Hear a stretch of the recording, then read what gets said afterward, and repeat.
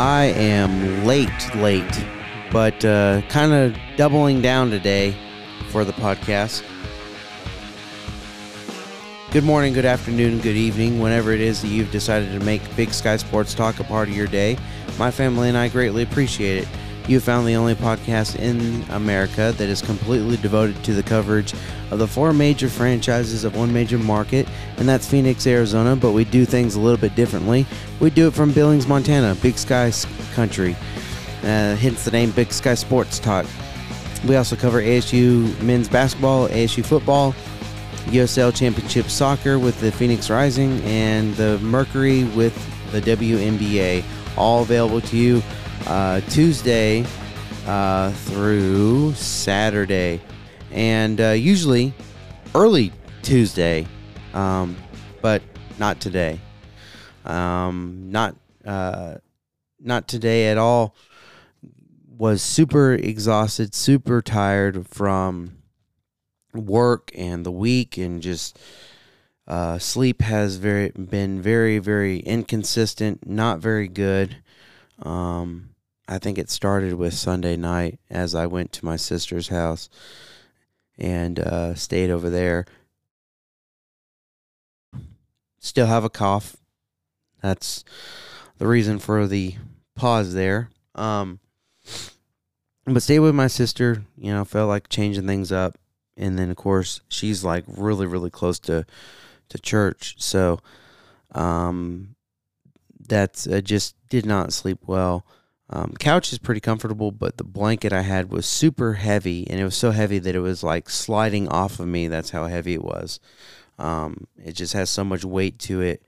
And so I kept on waking up like cold with the blanket off me and whatnot. So not the best of experiences. Maybe next time it will be a little bit better, but came home last night after work, watched the Suns game, the second of a back-to-back, which we'll get into a little bit later, and then had every intention of recording the podcast as I normally do Monday night, so I have available to you early Tuesday, and the day is still somewhat young, and so it's 9:44 in the morning on a Tuesday, so kind of a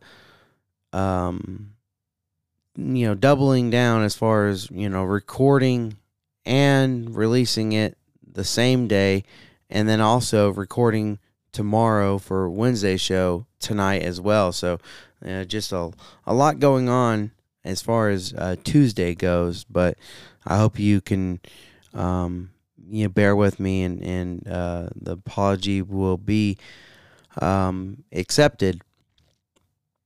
Some good news. I don't want to get my hopes up or any kind of way, but in November I put in I filled out an application to become an official for athletics, and specifically starting in high school, and I do if I can want to do it collegiately, and maybe for the professional ranks as well. But got back to me this morning.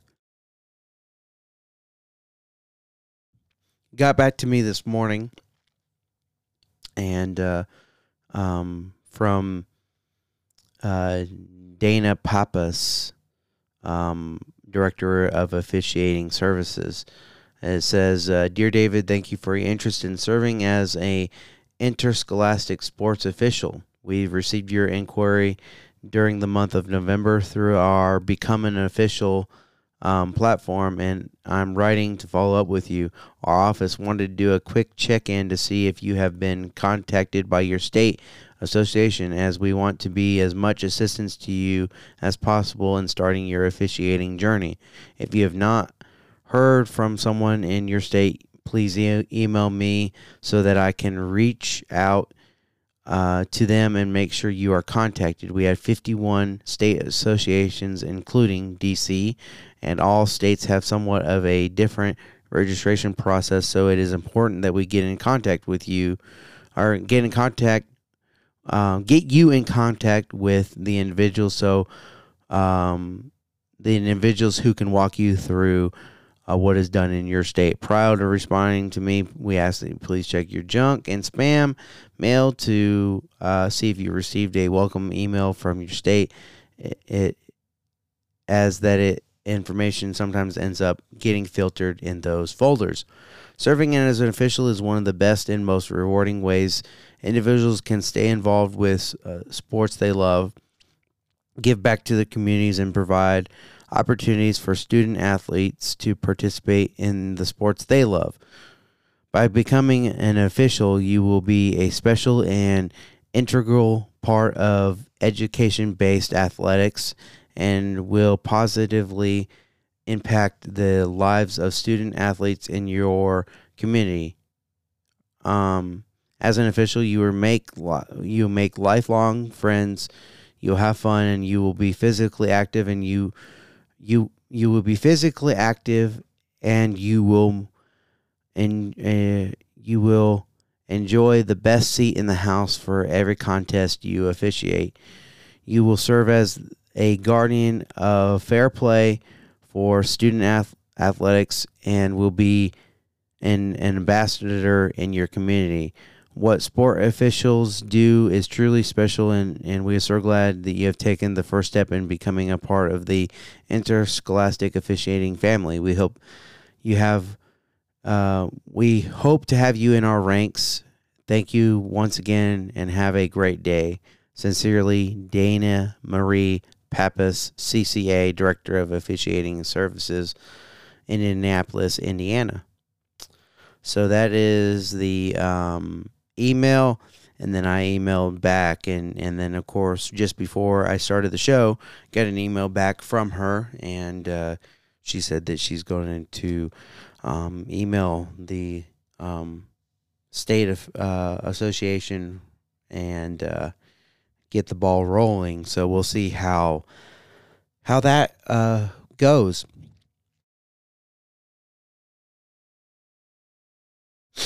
I am very interested to see how it goes, and very interested in possibly, making it something of a career.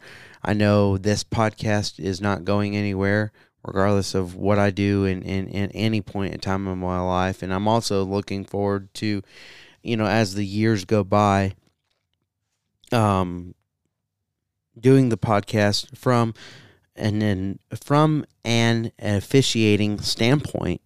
So that will be fun. I'm pretty excited about that, and so hopefully that will move ever so quickly. As far as today's show, not a whole lot. The bulk of what it will be, mainly because the sound that we have will be Sun Devils win over Stanford. We also will have Coyotes from Saturday, and Coyotes from Monday, and then Suns from Sunday and Monday. So yesterday, and that's pretty much that. And I think what I'll do is I'll do all of all of Coyotes and then all of Suns, and then I'll end with ASU. But I'll make mention of which game I'm talking about from which day. I think that would be the best. I thought about going chronologically as I normally do, but it is a lot of bouncing around. It's like I said, Coyotes Saturday, and then Suns on Sunday, Stanford and Arizona State Sunday, and then Coyotes again, and then Suns again, and it's just so much back and forth. I'll just kind of go all the way through it, and I think it will make more sense that way, and kind of cut down on the individual timestamps and time cues as well. And for me, maybe not time stamps per se, but I guess the different segments that I put together when putting the podcast together before publishing it, it'll make it easier, I think, as that regard. So anyway, I hope that makes sense. More information than you probably wanted to know. But so we'll go ahead and get started with Coyotes. Do everything Coyotes, and then everything Suns, and then, like I said, end with Sun Devil basketball. So Coyotes up next on Big Sky Sports Talk.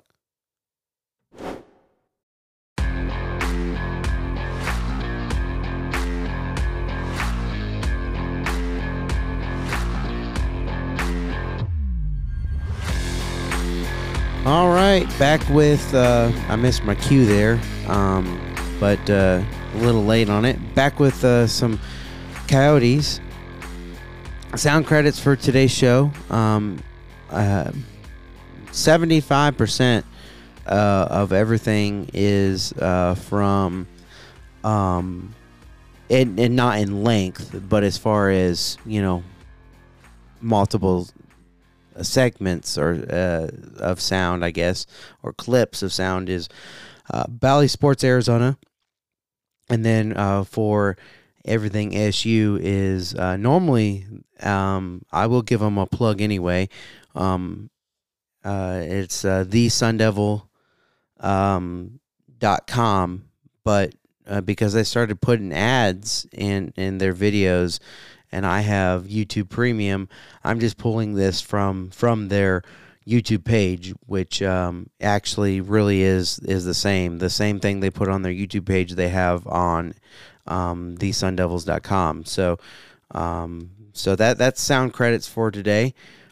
Starting off, like I said, with Coyotes. Coyotes from Saturday night. They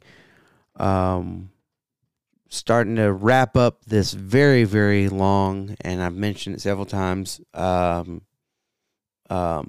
trip.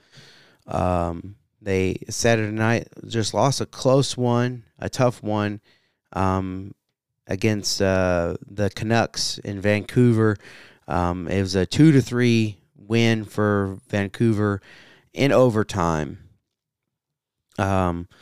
Christian Fischer got it started off much like he did in L.A. A little bit later in the quarter, 11:22 mark, with O'Brien on the assist, gives the Yotes the lead, and then on a power play, the Canucks 16:49 mark tie it up 1-1. Second period.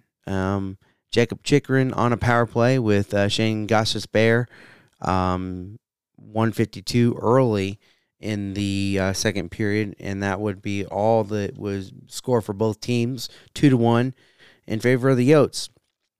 And then, unfortunately, two unanswered goals, 11:48 before the end of the period for the Canucks, and then in the overtime, 4:09 in off of a power play, and Canucks would win it 2-3. Yotes 23 shots on goal, and Canucks 32.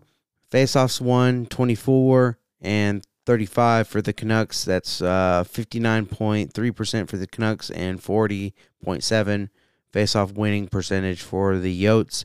Power play opportunities, Yotes had 3 of them and converted on 1. Canucks had 8, so and only converted on 2. Penalty kill is still a very, very solid strength for the Coyotes, and a lot of it is their the play of the goalkeeper and usually Vejmelka. So just that's fantastic. Only 25% for the Canucks, 33.3% for the Yotes. Penalties, they had 8 of them. The Yotes did for 16 minutes. Canucks had 3 for 6 minutes. 20 block shots for the Yotes. Canucks had 7.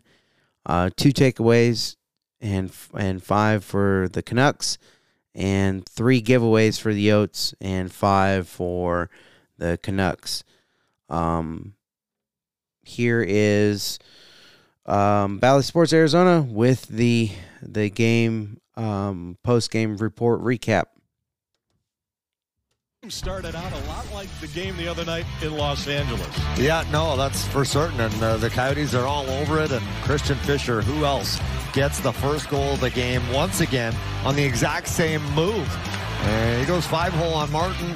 No chance for the goaltender on this one. Beautiful pass right there by Valimaki. And Christian Fischer, goal number 4, now 5 on the season for him. And then it was the power play for the Vancouver Canucks, Matty, that found the back of the net as well. Pettersson throws it at the net. It's Bo Horvat, his first of 2 on the night. And that finds the 5-hole on Vejmelka. Yeah, so 1-1 after Horvat getting his 18th. That's how the period ended. Coyotes would score on the power play in the second. Yeah, they want a power play tally as well. And Gostisbehere feeds Chychrun, and he feeds the back of the net. And Jacob Chychrun, he has got one heck of a shot, as you can see there. No chance on the play for Martin. Yeah, and then this late in the period. Oh, yeah, the disallowed goal. Yeah. And they weren't done there. It was that one, and then this one right here. J.J. Moser goes crashing into the net.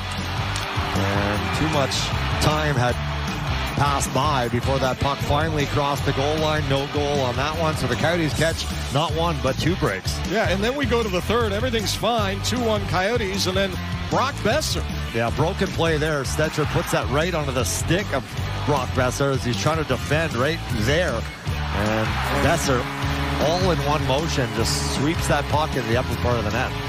And then in overtime, it was Bo Horvat again, number 19. Yeah, again, the power play comes to play for the Vancouver Canucks. Beautiful pass there by Miller to Hughes, and there's Bo Horvat, the captain of this Canucks team, scoring the big goal and the eventual game winner. Final numbers tonight in Vancouver as the Canucks win it in overtime. Yeah, tough one for the Yotes against the Canucks, winning in overtime. But we jump over to Monday, and Yotes would stay in Canada and a tough loss again. They're in a lot of these games. A 2-3 win for the Calgary Flames. And starting off in the first period, it was all the Flames, all Calgary in the first period, 14-13. 1-0 for Calgary, and then just before the end of the quarter, 17:01 mark off of a power play, 2-0 at that point. Second period, we roll in 13:53. Shane Gostisbehere with Michelli on the assist, 1-2. Calgary still up. Third period, 5:50. Jacob Chychrun with Clayton Keller on the assist, ties it up 2-2. And then the last goal scored after 2 unanswered for the Yotes. 15-42 on a power play. Calgary gets their last goal 2-3, and they would win it. We also had 20 shots on goal for the Yotes, and 27 for Calgary. Faceoffs won 27 for the Yotes, 30 for the Flames, 52.6% for the Flames, and 47.4% win percentage for the Coyotes. Power play opportunities, Yotes had 2 of them, unfortunately could not convert, and Calgary, they had 3 of them and converted on 2, as you heard me mention. 2 of their 3 goals, 66.7% for them. Penalties, 3 penalties for 6 minutes for the Coyotes. The Flames, they had 2 penalties for 4 minutes. Block shots, 16 and 9 for the Flames. Takeaways, 4 for the Coyotes, 7 for the Flames. Giveaways, 13 for the Coyotes and 16 for the Flames. Once again, Bally Sports with the post-game on the 3-2 victory for the Flames. Another, like I said, tough one. Here is the recap.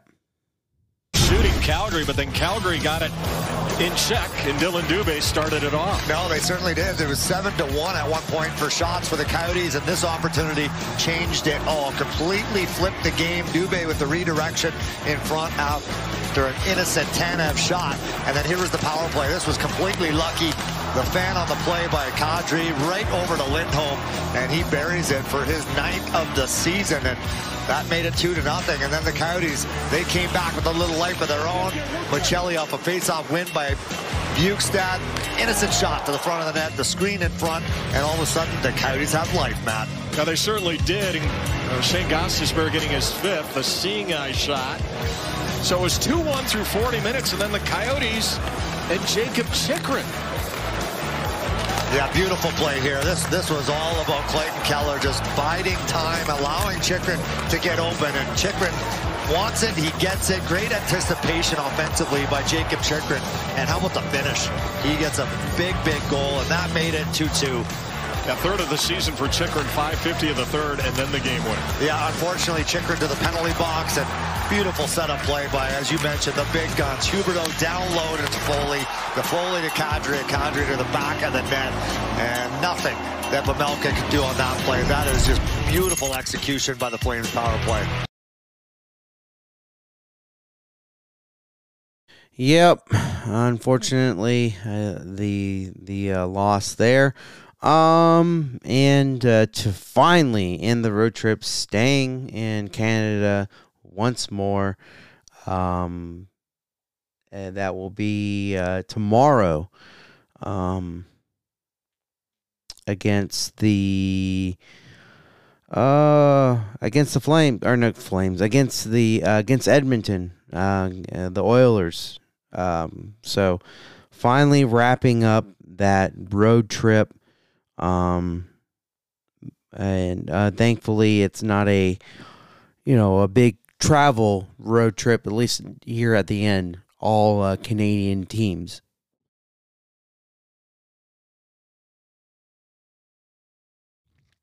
Excuse me.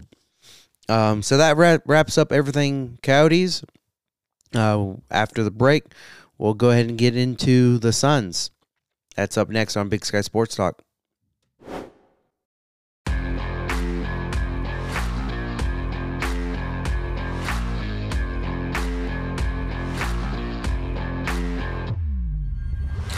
All right, back with some Suns, and like I said, doing everything all at once. Suns on the road, the Texas two-step road trip.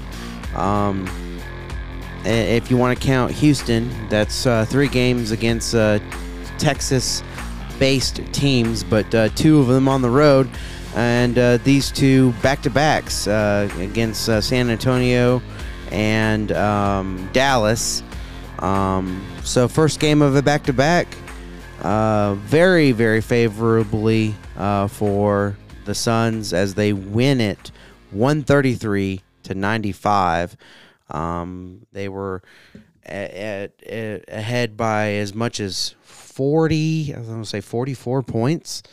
And I'll get into the exact number in just a little bit, but a big game for just about everybody on the team. DeAndre Ayton, he led his team in scoring, 25 points, 10 of 14 from the field, 4 of 5 at the line. Keldon Johnson, 27 points, 11 of 23 from the field, and 4 of 6 at the line. Josh Okogie got a lot of meaningful minutes. He led his team in rebounds, 11 rebounds, 6 defensive, and 5 offensive. Charles Baserly, 7 rebounds and 3 defensive, 4 offensive. Devin Booker, 8 assists, 2 turnovers in 28 minutes. Zach Collins, 5 assists, 3 turnovers in 17 minutes. Suns had started Dario Saric. He played 21 minutes, 6 of 8 from the field, 4 of 5 from deep, 3 rebounds, 2 assists, and 17 points. Mikal Bridges, 26 minutes, 11 of 17 from the field, 6 of 7 from deep, 4 rebounds, 3 assists, and 20 points. Ayton, 25 minutes, 10 of 14 from the field, 1 of 1 from deep, 10 rebounds, 3 assists, 25 points. Cameron Payne, 25 minutes, 2 of 8 from the field, 1 of 4 from deep, 2 rebounds, 6 assists, only 5 points. Booker, 28 minutes, 7 of 16 from the field, 1 of 3 from deep, 8 assists, and 20 points. Bench got a lot of, like I said, a lot of minutes for the bench. Ish Wainwright, 28 minutes, 8 points. Josh Okogie, 26 minutes, 9 points. Bismack, 6 minutes, 2 points. Jock Landale, 14 minutes, 12 points. Dwayne Washington had 3 minutes. He didn't score. Damian Lee, 24 minutes, 5 points. And Landry Shamet, 14 minutes, 10 points. So 2 guys off the bench, double-figure scoring, and everybody but Cameron Payne for the starters in double-figure scoring. San Antonio, Collins, 17 minutes, 1 of 7 from the field, 0 of 3 from deep, 6 rebounds, 5 assists, and 4 points. Bates Diop, 31 minutes, 5 of 6 from the field, 2 of 2 from deep, 3 rebounds, 12 points. Keldon Johnson, 33 minutes, 11 of 23 from the field, 1 of 5 from deep, 5 rebounds, 2 assists, 27 points. Jones, 29 minutes, 5 of 11 from the field, 0 of 3 from deep, 2 rebounds, 3 assists, 10 points. And Vassell, 31 minutes, 5 of 12 from the field, 2 of 6 from deep, 5 rebounds, 4 assists, and 14 points. And then a couple guys in some very, very low digits. The biggest scorer from the bench for San Antonio was Branham with 8. But a couple guys with 3 guys with 5, a couple guys with 2, and Langford with 3 for San Antonio. It was a game in which San Antonio, I think they scored the first bucket, but that's actually no. I was wrong. They scored. They scored the first couple of buckets. They were up 7-4 and in the first couple of minutes, but it wasn't long after that the Suns would go ahead and win. And I was right. Largest lead of the game for the Suns, 44. Largest lead of the game for the Spurs was 7. It was a 7-0 run, and then Suns would go ahead and get 2 buckets, make it 7-4, and then they would go ahead and take it from there. Suns, 49 of 94, 52.1% from the field, 19 of 37, 51.4% from three-point land, 6 of 20, 80% at the charity stripe. Spurs, they were 38 of 87, 43.7% at from the field, 6 of 31, 19.4% from deep, and 13 of 18, 72.2% at the line. Suns out-rebounded 45 to 40 with 14 offensive boards and 31 defensive. Spurs with 12 and 28. Out-assisted the Spurs 38 to 19. Both teams had 5 steals and 3 blocks for the Spurs. Suns had 0. 11 turnovers for the Suns, giving up 9 points. And Spurs had 19, giving up 19 points. So a point a minute for them. 12 fast break points for the Spurs, only 7 for the Suns. 56 points in the paint for the Spurs, 54 for the Suns. 18 fouls for the Suns and 1 technical foul. And I believe that was on DeAndre Ayton, if I remember correctly. He thought he should have been fouled, and he was. They didn't call it. And then 24 fouls for the Spurs. And I already mentioned the largest lead, 44 for the Suns, 7 for the Spurs. That was the first game of a back-to-back on Sunday night here with the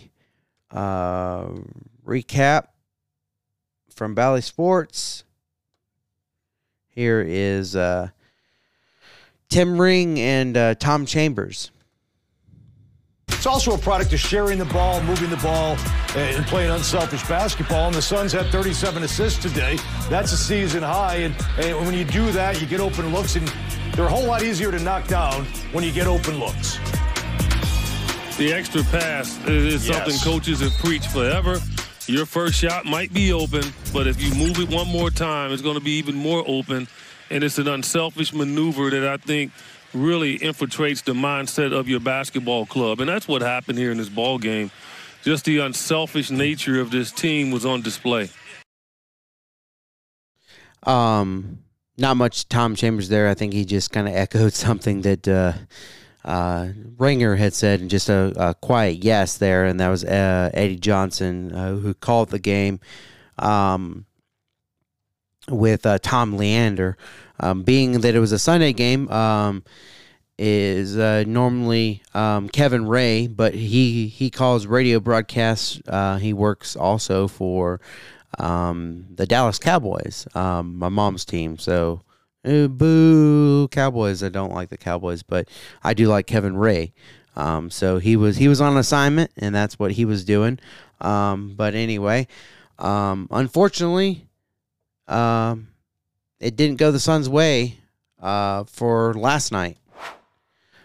Go ahead and swap over to last night's game, the second game of a back-to-back, and it showed 111 to 130. And, that final score, the fact that Suns even had 111 was somewhat surprising to me.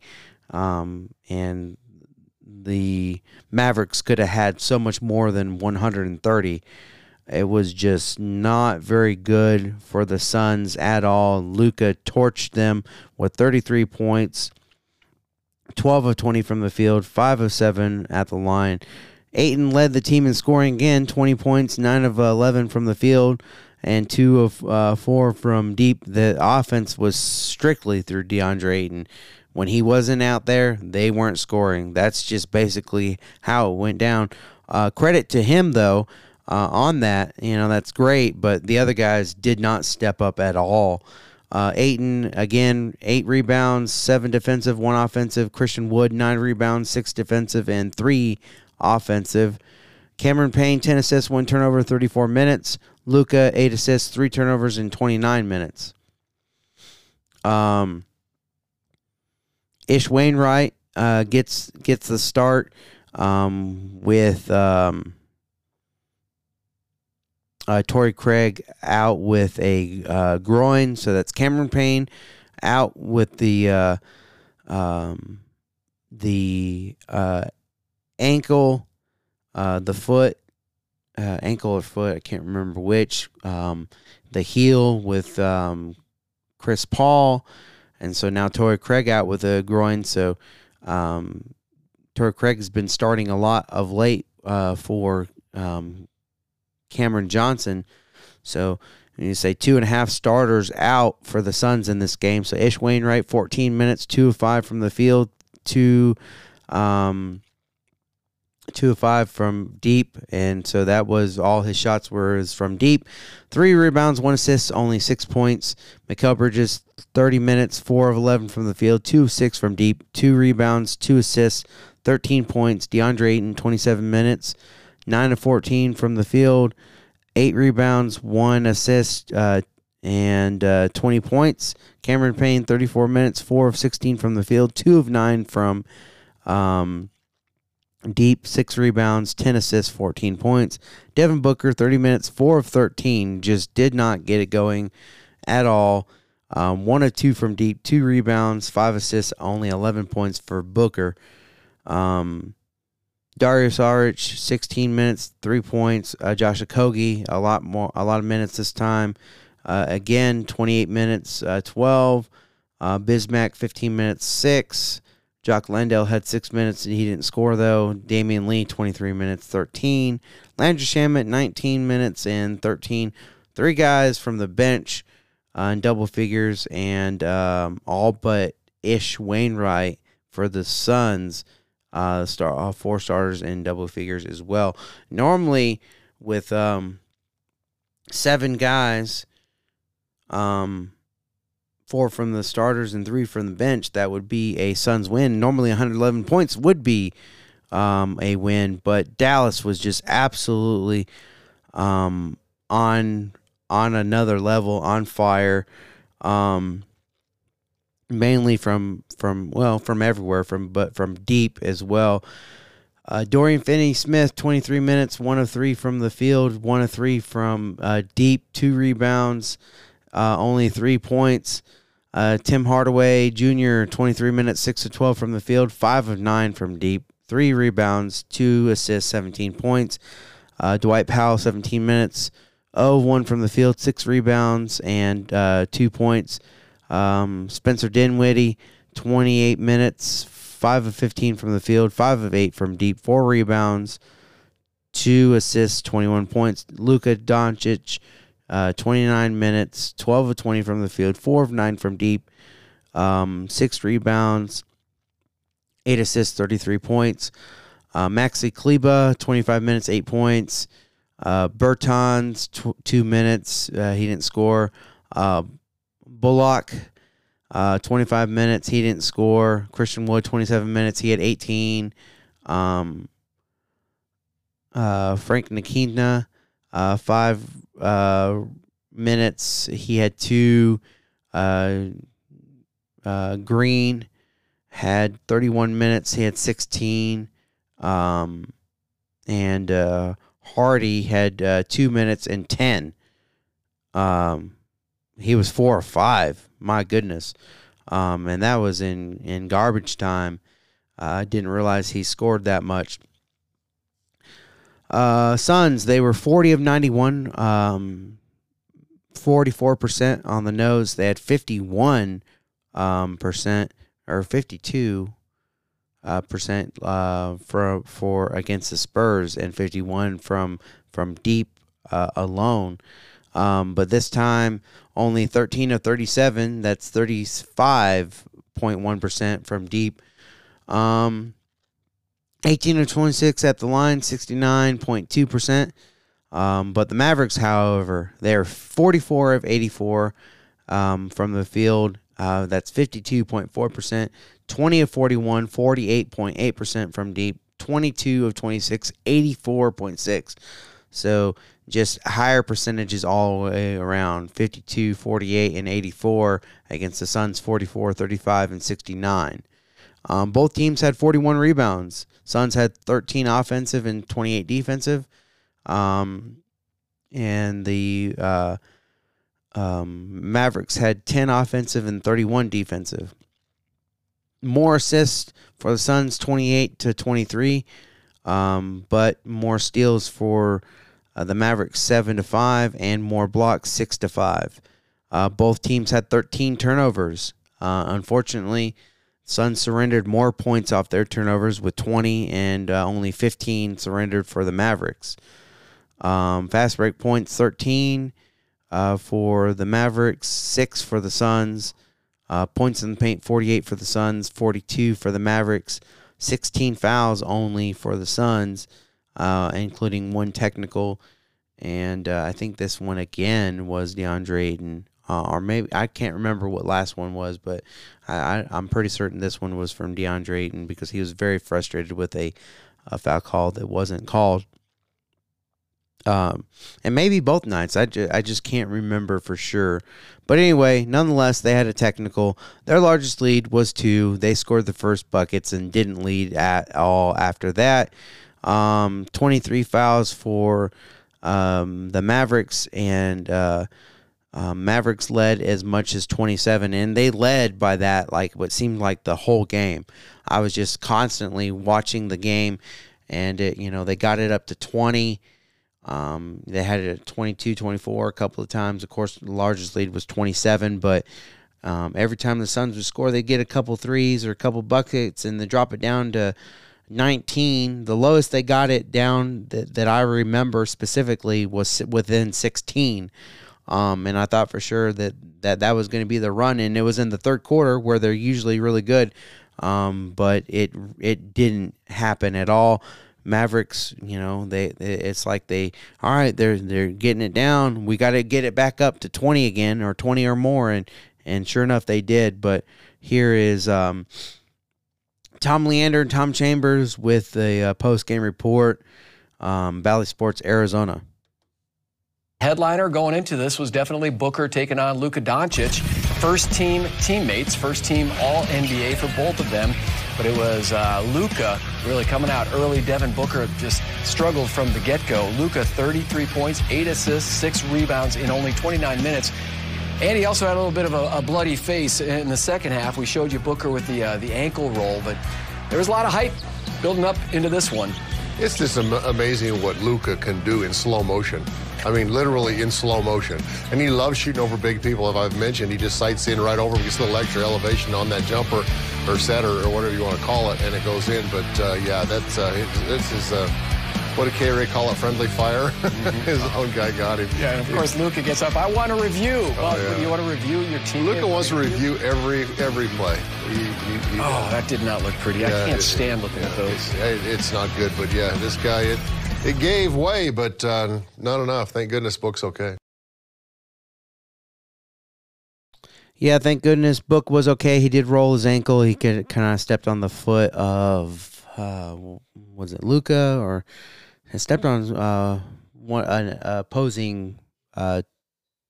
opposing team's foot. Just kind of, it wasn't like a sprain, just kind of rolled it a little bit. He was able to walk it off and moved on it great. We'll see how he does Wednesday, which is tomorrow, tomorrow night, and at home against Boston. Number 1 team, the number 1 record, Boston Celtics. So that's what's in store for them. So we'll see how he does. Hopefully, Torrey Craig's not out with the groin. I know that's not why they lost per se. They just did not have it, almost from the jump. As I said, their largest lead was 2 points, and it was that those 2 points early, and then that was it. But next up, getting into some Arizona State, and it's exciting basketball that they are playing, and they're playing really well right now. That's up next on Big Sky Sports Talk.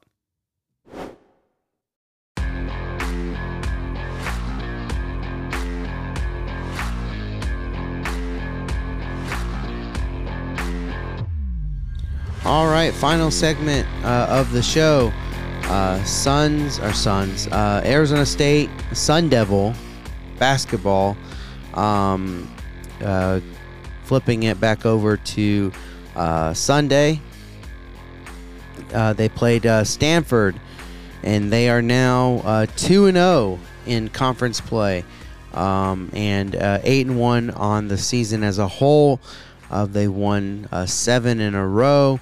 A very, very hot Arizona State team. 68-64 was the final for Stanford. They are now 3-6. Spencer Jones for Stanford, 13 points, 3 of 13 from the field, 6 of 7 at the line. Desmond Cambridge, 19 points, 6 of 12 from the field, 5 of 6 at the line. Spencer Jones, 6 rebounds, all of them offensive. Warren Washington, 10 rebounds, 7 defensive, and 3 offensive. And then Harrison Ingram for Stanford, 5 assists, 3 turnovers, 29 minutes. Frankie Collins, 5 assists, unfortunately 5 turnovers in 28 minutes. For Stanford, Renewed, sure I'm butchering it, 19 minutes, 5 of 7 from the field, 0 of 2 from deep, 5 rebounds, 10 points. Jones, 27 minutes, 3 of 13 from the field, 1 of 6 from deep, 6 rebounds, and 13 points. Angel, 17 minutes, 0 from the field, and he only added some 5 rebounds and 4 assists to his stats as he did not score.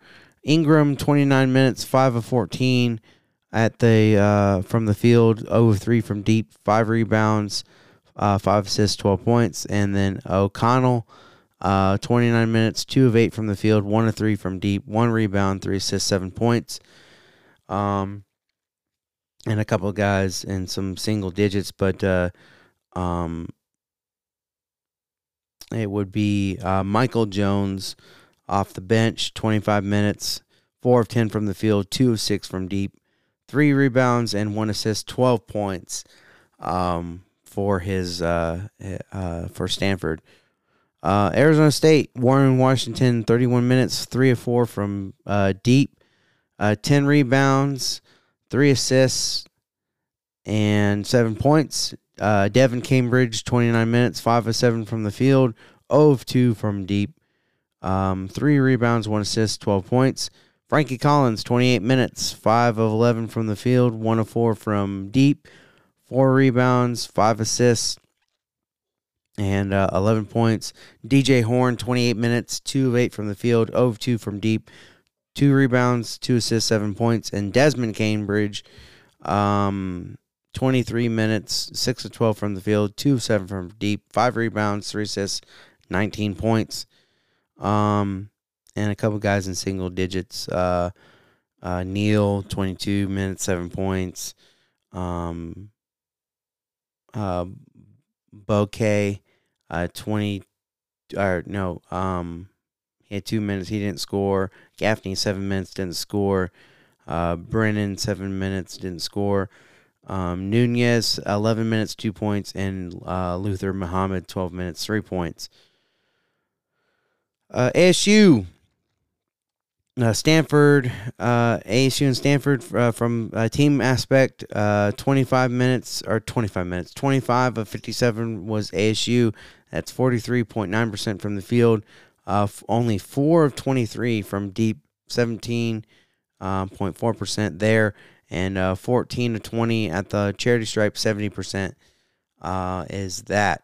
Stanford, they were 23 of 64 from the field, 35.9%, and 6 of 27, so not much better, 22.2 from deep, 12 of 14, only missed 2 shots, 85.7% at the line for them. Sun Devils did out-rebound 43 to 37 with 11 offensive boards and 30 defensive boards. Stanford had 13 offensive and 24 defensive. Stanford had more assists, 16 to 15. But Sun Devils had 11 steals, 11-10, and Stanford had more blocks, 6-4. Fewer turnovers for ASU. No, fewer turnovers for Stanford. 15. ASU had 7. But fewer fouls for ASU, 16, 19 for Stanford. Largest lead for Stanford was 2. Largest lead for ASU was 13, and that lead for Stanford was at the beginning of the game. They didn't lead at all for the rest. With a little bit of a recap, just kind of how the game went. Here is from the ASU YouTube page, courtesy of ESPN2, just kind of like a, I don't know, like a breakdown of the game, I guess, a recap, I guess. So, and then we'll go ahead and get into some Bobby Hurley sound. Great job of attacking the board defensively, putting a body on people, not giving up offensive rebounds. Devin Cambridge behind the defense with the spike. They're going with 5 out. They do not have a big posting up. They're trying to make perimeter defenders out of all Arizona State players. The pull-up, Desmond Cambridge Jr. Again, Silva making no play on the ball. That's why the flagrant 1 was issued. The lob and the finish. Warren Washington. Missing at the rim, Frankie Collins. Stanford has numbers if they can get it to the open shooter. And Renault on the drive. Talk about this Stanford team being a team of shooters. There's another turnover. They've got a 2-on-1, the 7-footer. 5 on the shot clock. Harrison Ingram ripped it right away from Neal. Goes in, count it, and 1. Harrison Ingram, the steal and bucket. With the 4 fouls. Fadeaway and the stroke from Desmond Cambridge Jr. The first Sun Devil in double digits with 11. He did start out at an Ivy League school. James Keefe, the slam. Once again, the Cardinal taking a page out of the book. Obviously the same as they played in the first half. They're confident, making plays on the defensive end. Rattles in. That was a tough shot because it seemed Desmond Cambridge's rhythm was broken. Worked around a little more. Rattles out for Jones, but Brandon Angel hustling. Finds a cutting Spencer Jones, and 1. Brandon Angel. Here's Michael Jones, spots up, and at 3, we have a 1-point game. Turning the corner, DJ Horn drops it off. Warren Washington. That's the recipe for the Sun Devils. For the Sun Devils, it's about shot quality right now. You don't want to give Stanford any easy opportunities. Run some time, get a high percentage look. The land, Frankie Collins puts ASU up 6. Already committed to the defensive possession. 5 to shoot. Collins for 3. Got it.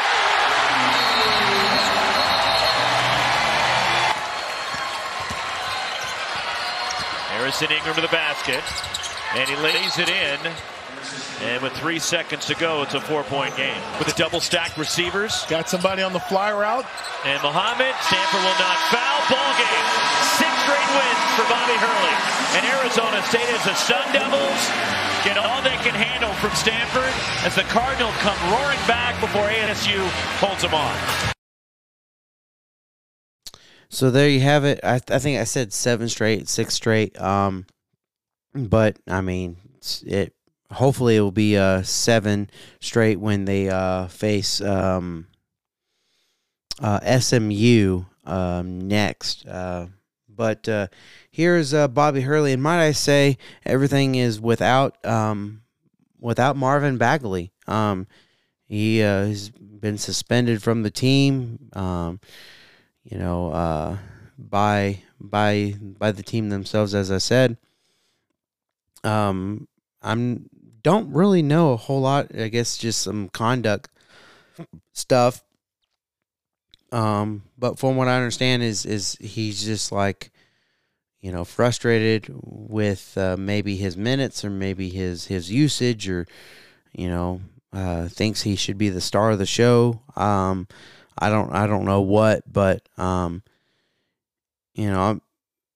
it's just kind of showing him that, hey, this Sun Devil team, you think you're all that in a bag of chips. They're winning without you, man. If he decided to humble himself and come back and earn a spot, he'd probably coming off the bench a little bit until he earned a starting role. He very well could.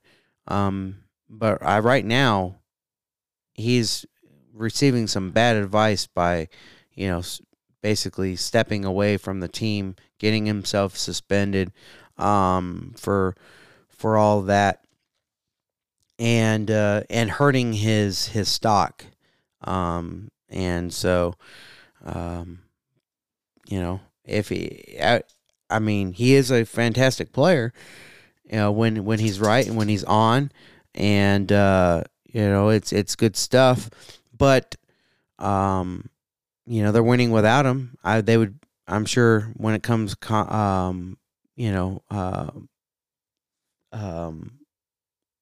what am I looking for? Tournament time.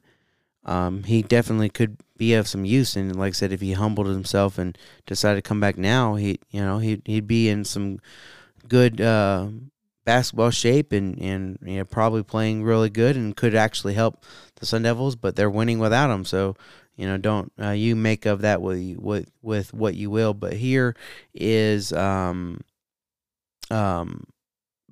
Hurley. Yeah, it's kind of grinded that game out. It was, we knew Stanford coming in off the loss to UCLA, and you kind of don't want to go 0-2 the first two games in league play. So I knew they would, they would play really hard, which they did. My main issues, if you're upset about it, a game you won in league play, which you really shouldn't, is the turnovers. We had two little patches. In the first half, we kind of lost our way, and we had some poor turnovers. In the second half, we just, we weren't working to get open. We were, they were stealing it and laying it in. So, we were kind of giving away points from our offense, so putting, more pressure on you. So our defense was actually a lot better than the numbers even say, because, the offense, unfortunately, didn't play well at times. But I liked, again, how it's sometimes you could lose a lead and then more enormous game pressure, and then you can never recover. But the guys did and made some good plays out there to close it out. Even victories, you had issues on the board, but today was an exception. What was the better effort on the boards in your opinion? It's hard to really put your finger on. I thought Warren was great, with rebounding, and our plan was to try and speed them up, make them uncomfortable. Make them shoot a fraction of a second quicker than they want to shoot. So I'm pleased that we only gave up 13 offensive rebounds. That's good. When you're looking at one of the tallest teams in the country. Yeah. You're 8-1 for the first time since 2018-19, 2-0 in the Pac-12 for the first time since you've been in ASU. So how does it kind of feel? Like, what's the calibration of where you're at right now? I never was, and I don't want to say I thought we had it the whole way along, but I never was feeling panicked over there, or I just kind of, I have a feeling that we have a group that really knows how to win and have proven that they can make winning plays. And so even as things were looking dicey at times, it's still, I trusted that we would find a way. But I feel good. We should feel really good.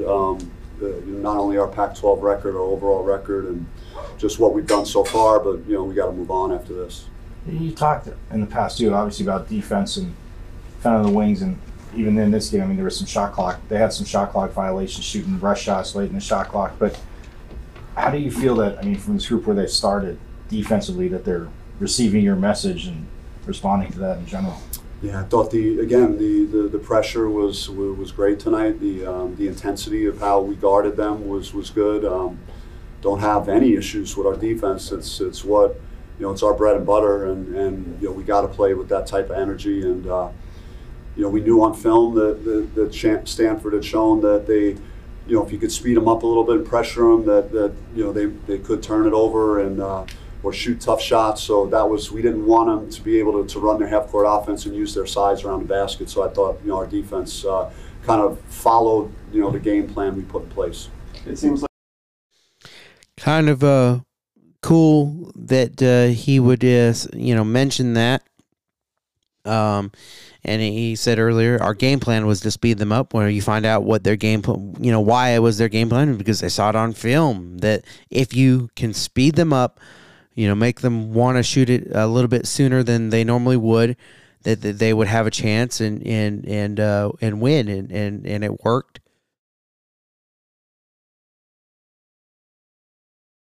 It worked like a charm. Excuse me. And so. Great stuff there, seeing something on film and executing that's huge. And what it's all about. Almost kind of, unfortunately for Stanford, kind of puts the what's the word I'm looking for? I guess, puts the book out on Stanford. Hey, for everybody, if you find a way to speed them up, you could take down the Stanford team, and get yourself a win. And unless they can learn to adjust, that could be bad news bears for Stanford. This group has an exceptional ability to get in the passing lanes and get deflections, clean strips. What separates this team now from previous teams? Is it more personnel, mentality? I've touched on our depth, and again, when you could keep fresh bodies on the court. I think we had one guy that played over 30 minutes, and so you're getting guys out there that are able to sustain a few minutes of high level, high energy, and then you bring someone else in that's willing to do the same thing. Then you're going to have a consistent effort, and I think that's it. And look, throughout the summer and even in the fall, and we're trying to run offense, like I see Des Cambridge jumping passing lanes, and I was getting mad because we're trying to run and execute, and he's blowing everything up. So it was happening to me all summer as I was trying to run plays, and fortunately for us, he's now doing it to other people. You mentioned Des, and I feel like he stepped up whenever you guys need him most. How does it feel to have a guy that comes up clutch all the time? Yeah, I mean, he's played a lot of college basketball. He's got a lot of confidence, yeah, I mean, he's a guy that we could really that we trust out there to make big shots and big plays. I know it's hard to compare, but if you look at the analytics, you're right there at the top of the country in a lot of categories. So how does it feel about this team's defensive capability versus others that you've coached? You have confidence no matter where you go, that if you're consistently doing it, that you're going to have a chance to win. And I mean, there's a bunch of numbers on this stat sheet that you would say, wow, we did this. How did we win? We shot 4 for 23 from 3. We had 17 turnovers, and we got a victory. So I think it shows the value of how hard we're playing that end of the floor, and just the athleticism and the length and getting deflections and challenging shots, and so it's at a pretty high level right now. It wouldn't seem like you've had a team in your tenure that's played this hard literally on every possession, and even going back to the one possession where there are 3 guys on the ground and you force the ball off of them. So it just seems like on a consistent basis every play. Yeah, I think the play of the game for me was Warren Washington diving on the floor out by half court. I mean, if I could quickly, and this feels like so many things just happened over the last 2 hours, but that's one that stands out. It shows a level of desperation that we're playing with, at that end of the floor. And I think the other thing is we're not allowing some poor plays on offense to leak into our defense and contaminate our defense. It's still, we're trying to get stops, and that's tough sometimes when you have some turnovers and you're missing shots and you're having a hard time scoring, and to keep going to the well at the other end of the floor, and we've been doing that despite some poor play on offense at times. We've spoken in the past about players being bought in. What is that extra effort and diving on the floor can I tell you about this group and how bought in they are? It's as connected a group as I've had, and just they're playing together, play for each other. I mean, we had the turnovers, but we had 15 assists, I think, so that the offensive end we're still willing passers and sharing the ball. It wasn't the cleanest game, but they're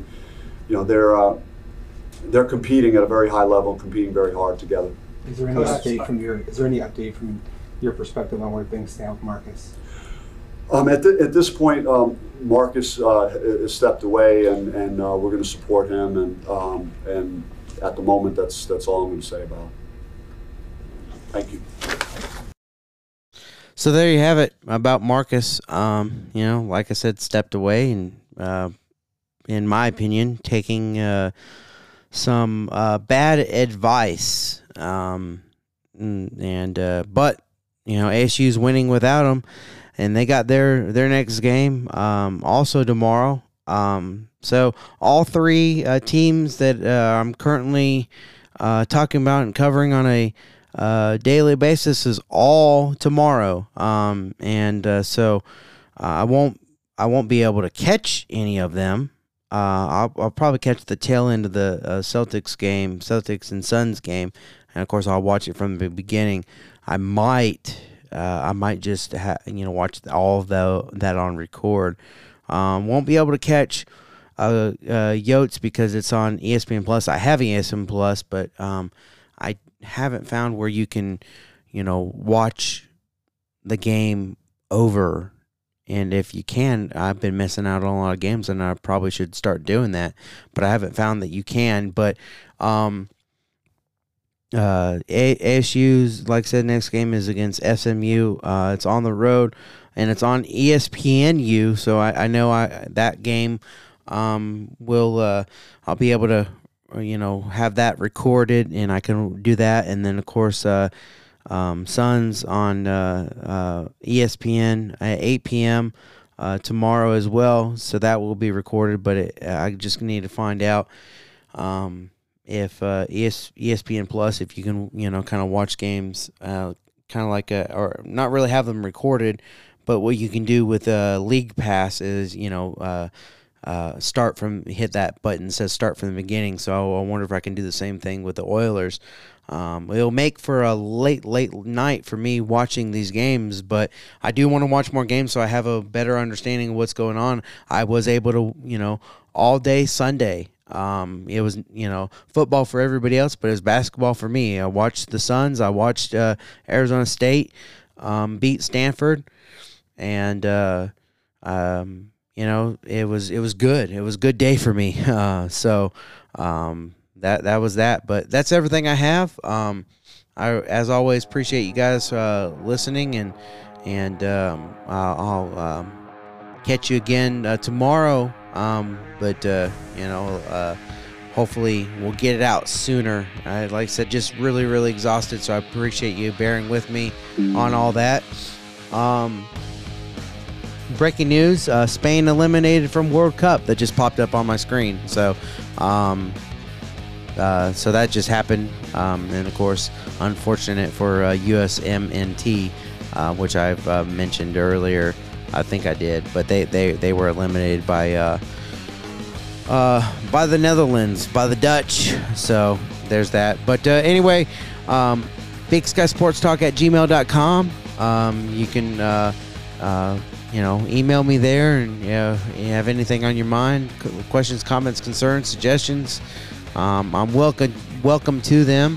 Facebook and Instagram at Big Sky Sports Talk, and I'll fill you in on anything that happens as far as officiating. That I'm pretty excited about, to kind of add that to the podcast, even.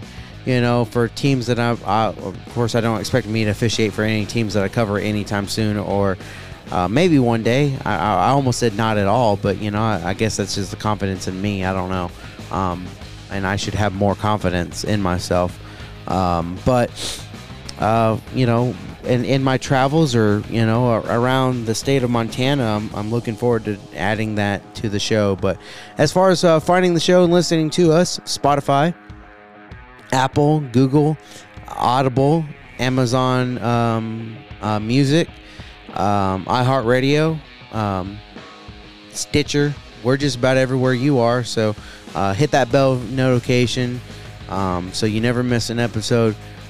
Tell your friends, tell your family, tell your neighbors, your enemies, and everybody about the show. And let's grow this thing. I appreciate it as always. Thank you.